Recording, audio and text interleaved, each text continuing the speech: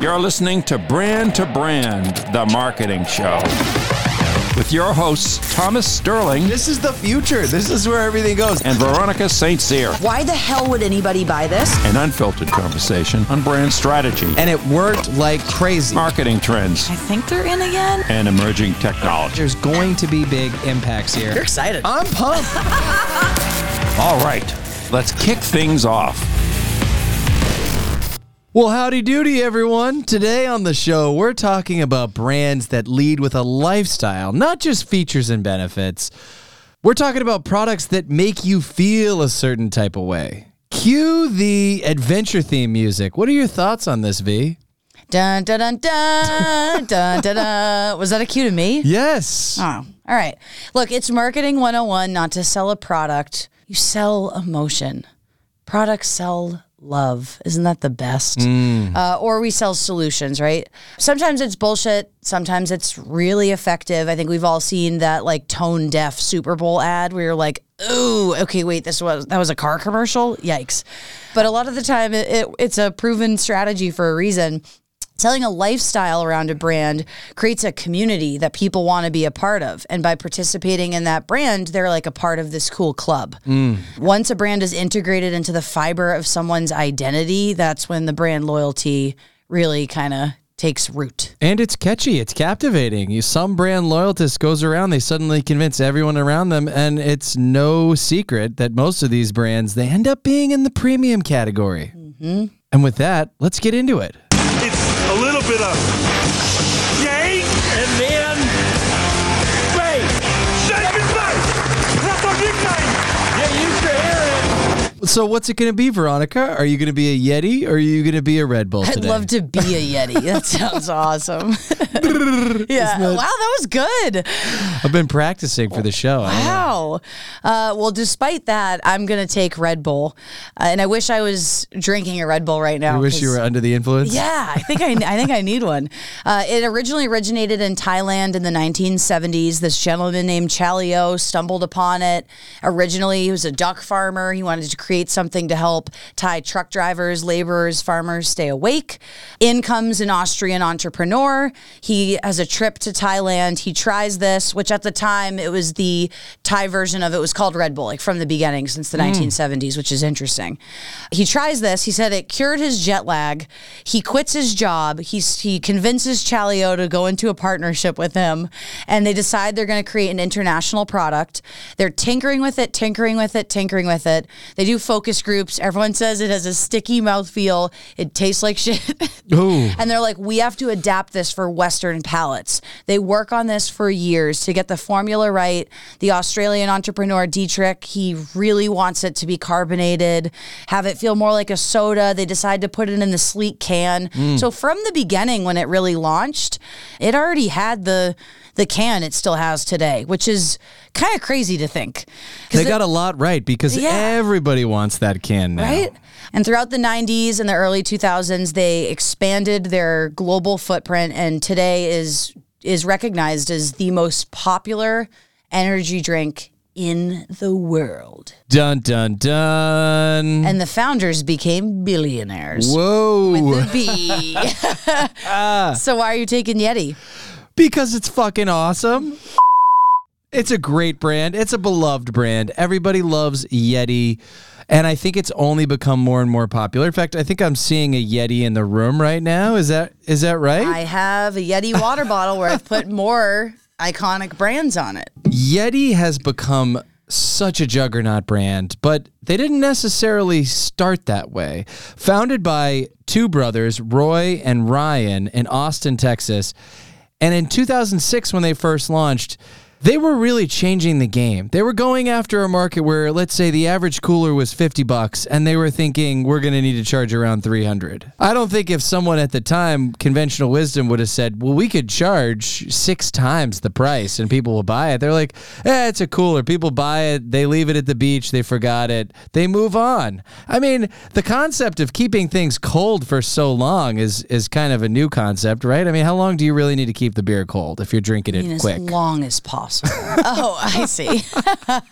So they focused on people that actually really would be brand enthusiasts. Hunters, fishers. In fact, here, let me change my outfit real quick. Hold on. Oh, wow. It's a Scene change. big change. Okay. For the people listening at home, Thomas has revealed he's wearing a Bass Pro Shops hat. That's right. Orange for hunting season, folks. And what's really cool about Yeti, they started small. One core product category, but they've expanded slowly and surely. And a lot of us have seen that expansion during the holiday season. How many people get Yetis for Christmas, holiday gifts, brand gifts? People love them. Yeah, they're always adding something. The different cups, the bottles, the bags. Even the tops. Yeah. I mean, how many random little different sized tops? And I'm like, at the store, I'm like, ooh, this is kind of a cool top. Ooh, this one has a straw. Maybe I need that one. And one of the things that's beloved about Yeti is honestly its durability and its performance. It's a product that costs a lot, but it lasts. It's durable. This is a brand people love, and they make it a part of their lifestyle. And Red Bull does the exact same thing. However, your lifestyle might need to be a little more extreme. It is synonymous with extreme sports. It is Formula One racing, cliff diving, snowboarding, BMX biking. Red Bull is all about high adrenaline pumping lifestyles. And I brought a clip, Thomas, to tell the story of how the brand got here. Let's hear it. Much of Red Bull's success can be traced to their innovative marketing strategy. They understood that a new type of product required a completely novel approach to marketing and advertising. That's when Dietrich decided to follow one of Chalio's strategies, mixing his business with his passion. Dietrich had always loved extreme sports, and at the time, very few big corporate sponsors were targeting those events. Becoming the leading promoter would surely be a good idea. From then on, sports became Red Bull's new focus, particularly those that could get the blood pumping. There were several reasons for this. It made the brand stand out, and it also meant that they didn't have to invest thousands of dollars in competing for advertising time during mainstream events.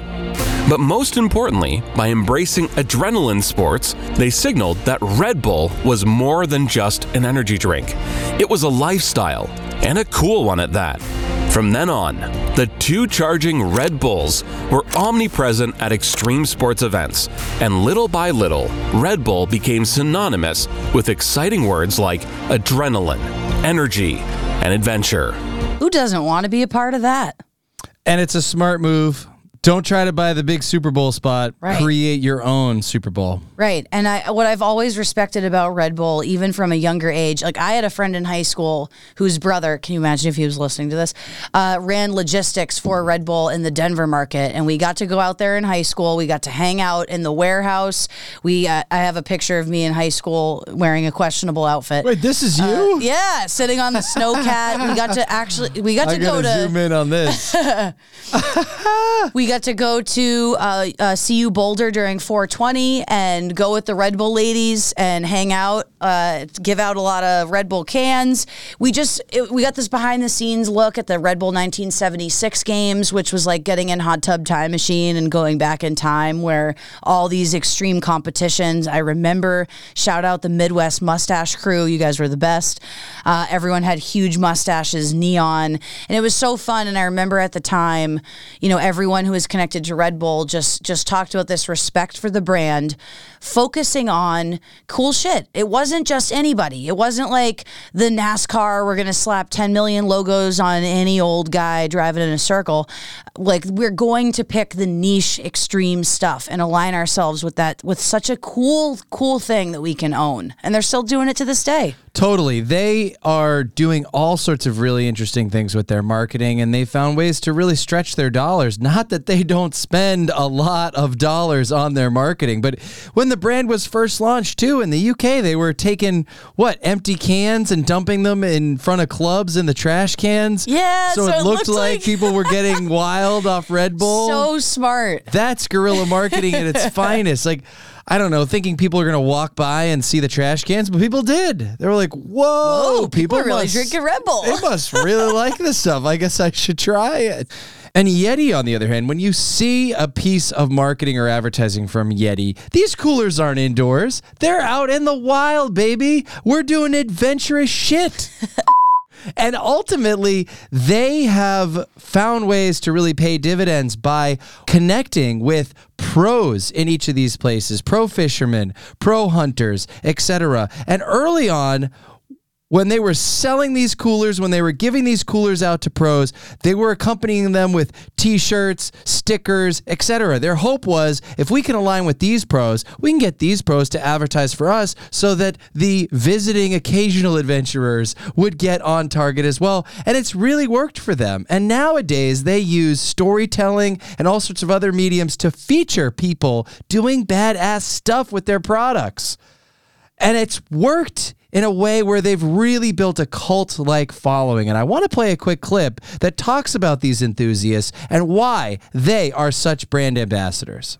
Yeti fans are definitely a cult.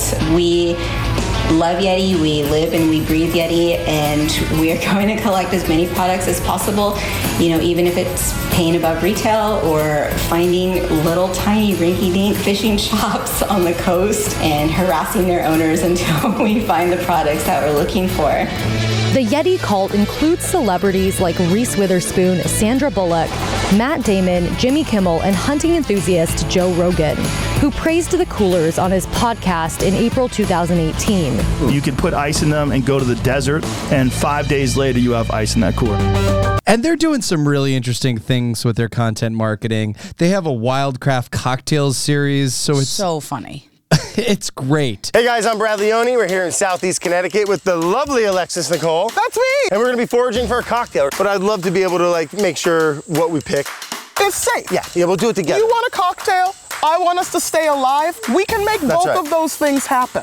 Not everyone's willing to do this, but foraging in the forest for interesting, tasty treats can go one of two ways. No, but then at the end, they forage, they find all these things, and then they use Yeti products to make the cocktail. They use a Yeti shaker, and then they talk about the strainers built right into the top. I might need one of those. I think you might.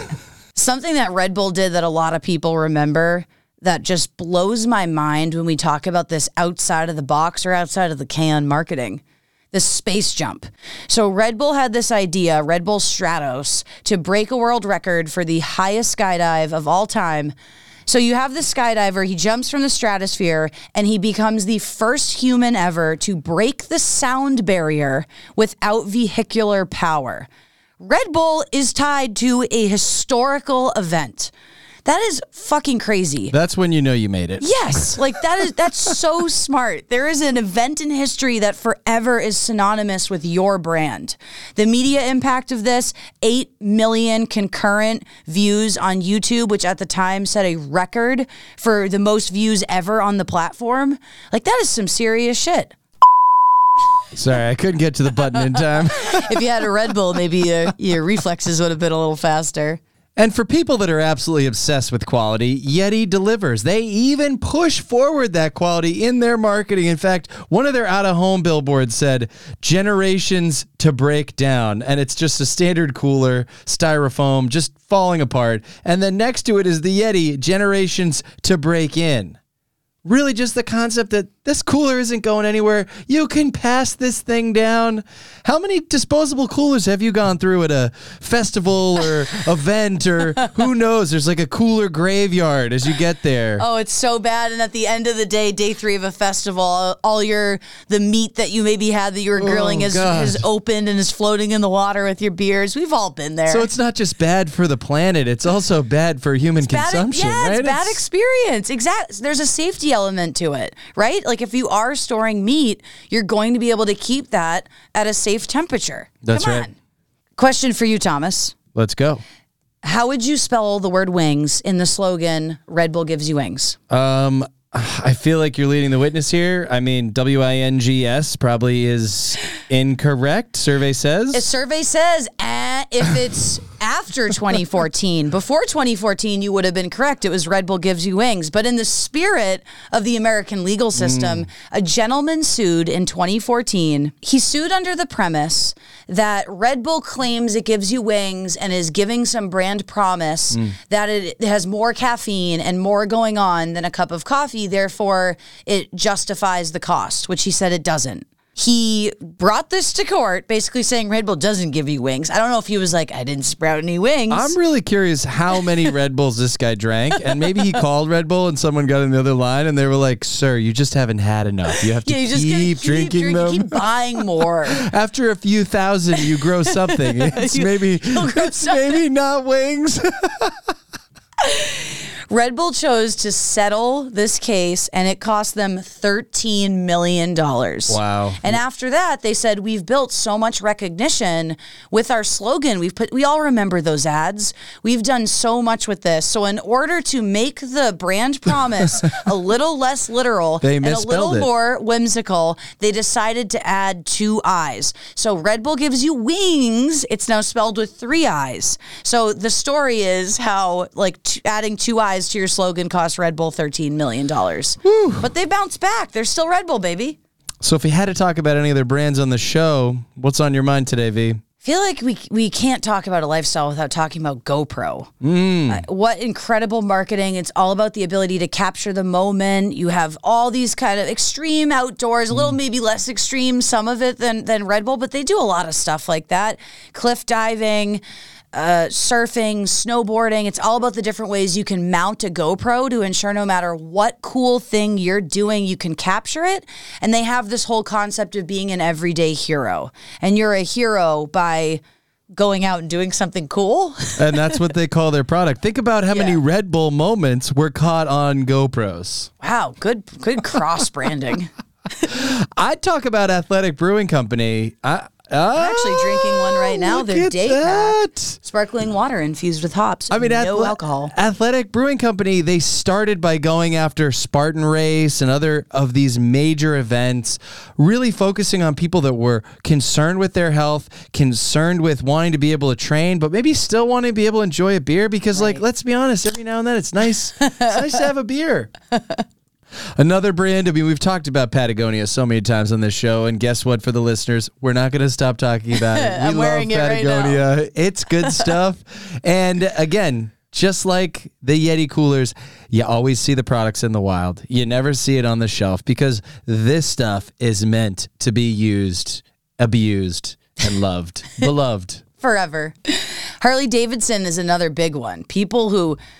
Oh my God, Harley people, you love Harleys. So loyal to the brand, synonymous with rebellion and freedom, brotherhood and community.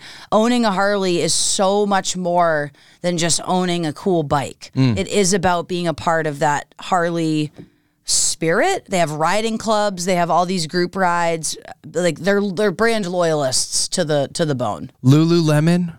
Starbucks, Nike. I mean, the list goes on. There's lots of brands that lean into lifestyle, and you don't have to lean all the way in. It's not like all Starbucks is known for is something like lifestyle, but it's an important way for people to present their product in a way that might actually move the needle and move the emotions of their audiences.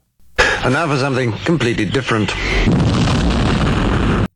So if we had to put this to work, I would say, first and foremost, brand positioning. These are both brands that came into a category and said, nope, we want to be luxury, folks. And so for those of us listening, it's a moment to reflect and say, how are we positioning our brands, our products, our services in a luxury way? Sometimes simply how much you price your product or service dictates how consumers think. Next, from a marketing and promotion standpoint, ditch the features and benefits. Think about what your product or service makes people feel. Beyond that, make sure that you have a consistent brand experience across everything you do. Both of these brands are global. So whether you're in US, whether you're in Europe, whether you're in Asia, they are driving the same experience across everything that they do. And the last one would be, don't mix up your marketing message. Don't say you're going to give wings and then underdeliver. I saw a guy with a hat on the other day. It said, I'm an alcoholic. My favorite thing in the world is drinking outdoors, and I want everyone to know it. Well, it didn't say all that. It just said Yeti. So if you had to take anything away from the show today, Veronica. It's that if you are uninspired and want to impress in the boardroom, want to throw a big idea out there, just take a tip from Red Bull and recommend that you yeet a guy out of the stratosphere dressed in your brand imagery. And how much Red Bull should you drink before you make that? A lot. Well, mine would be don't underestimate how powerful your brand can be. And with that, we're out, folks. Thanks for listening. If you liked what you heard, smash the subscribe button or listen wherever you get your podcasts. We're out of here.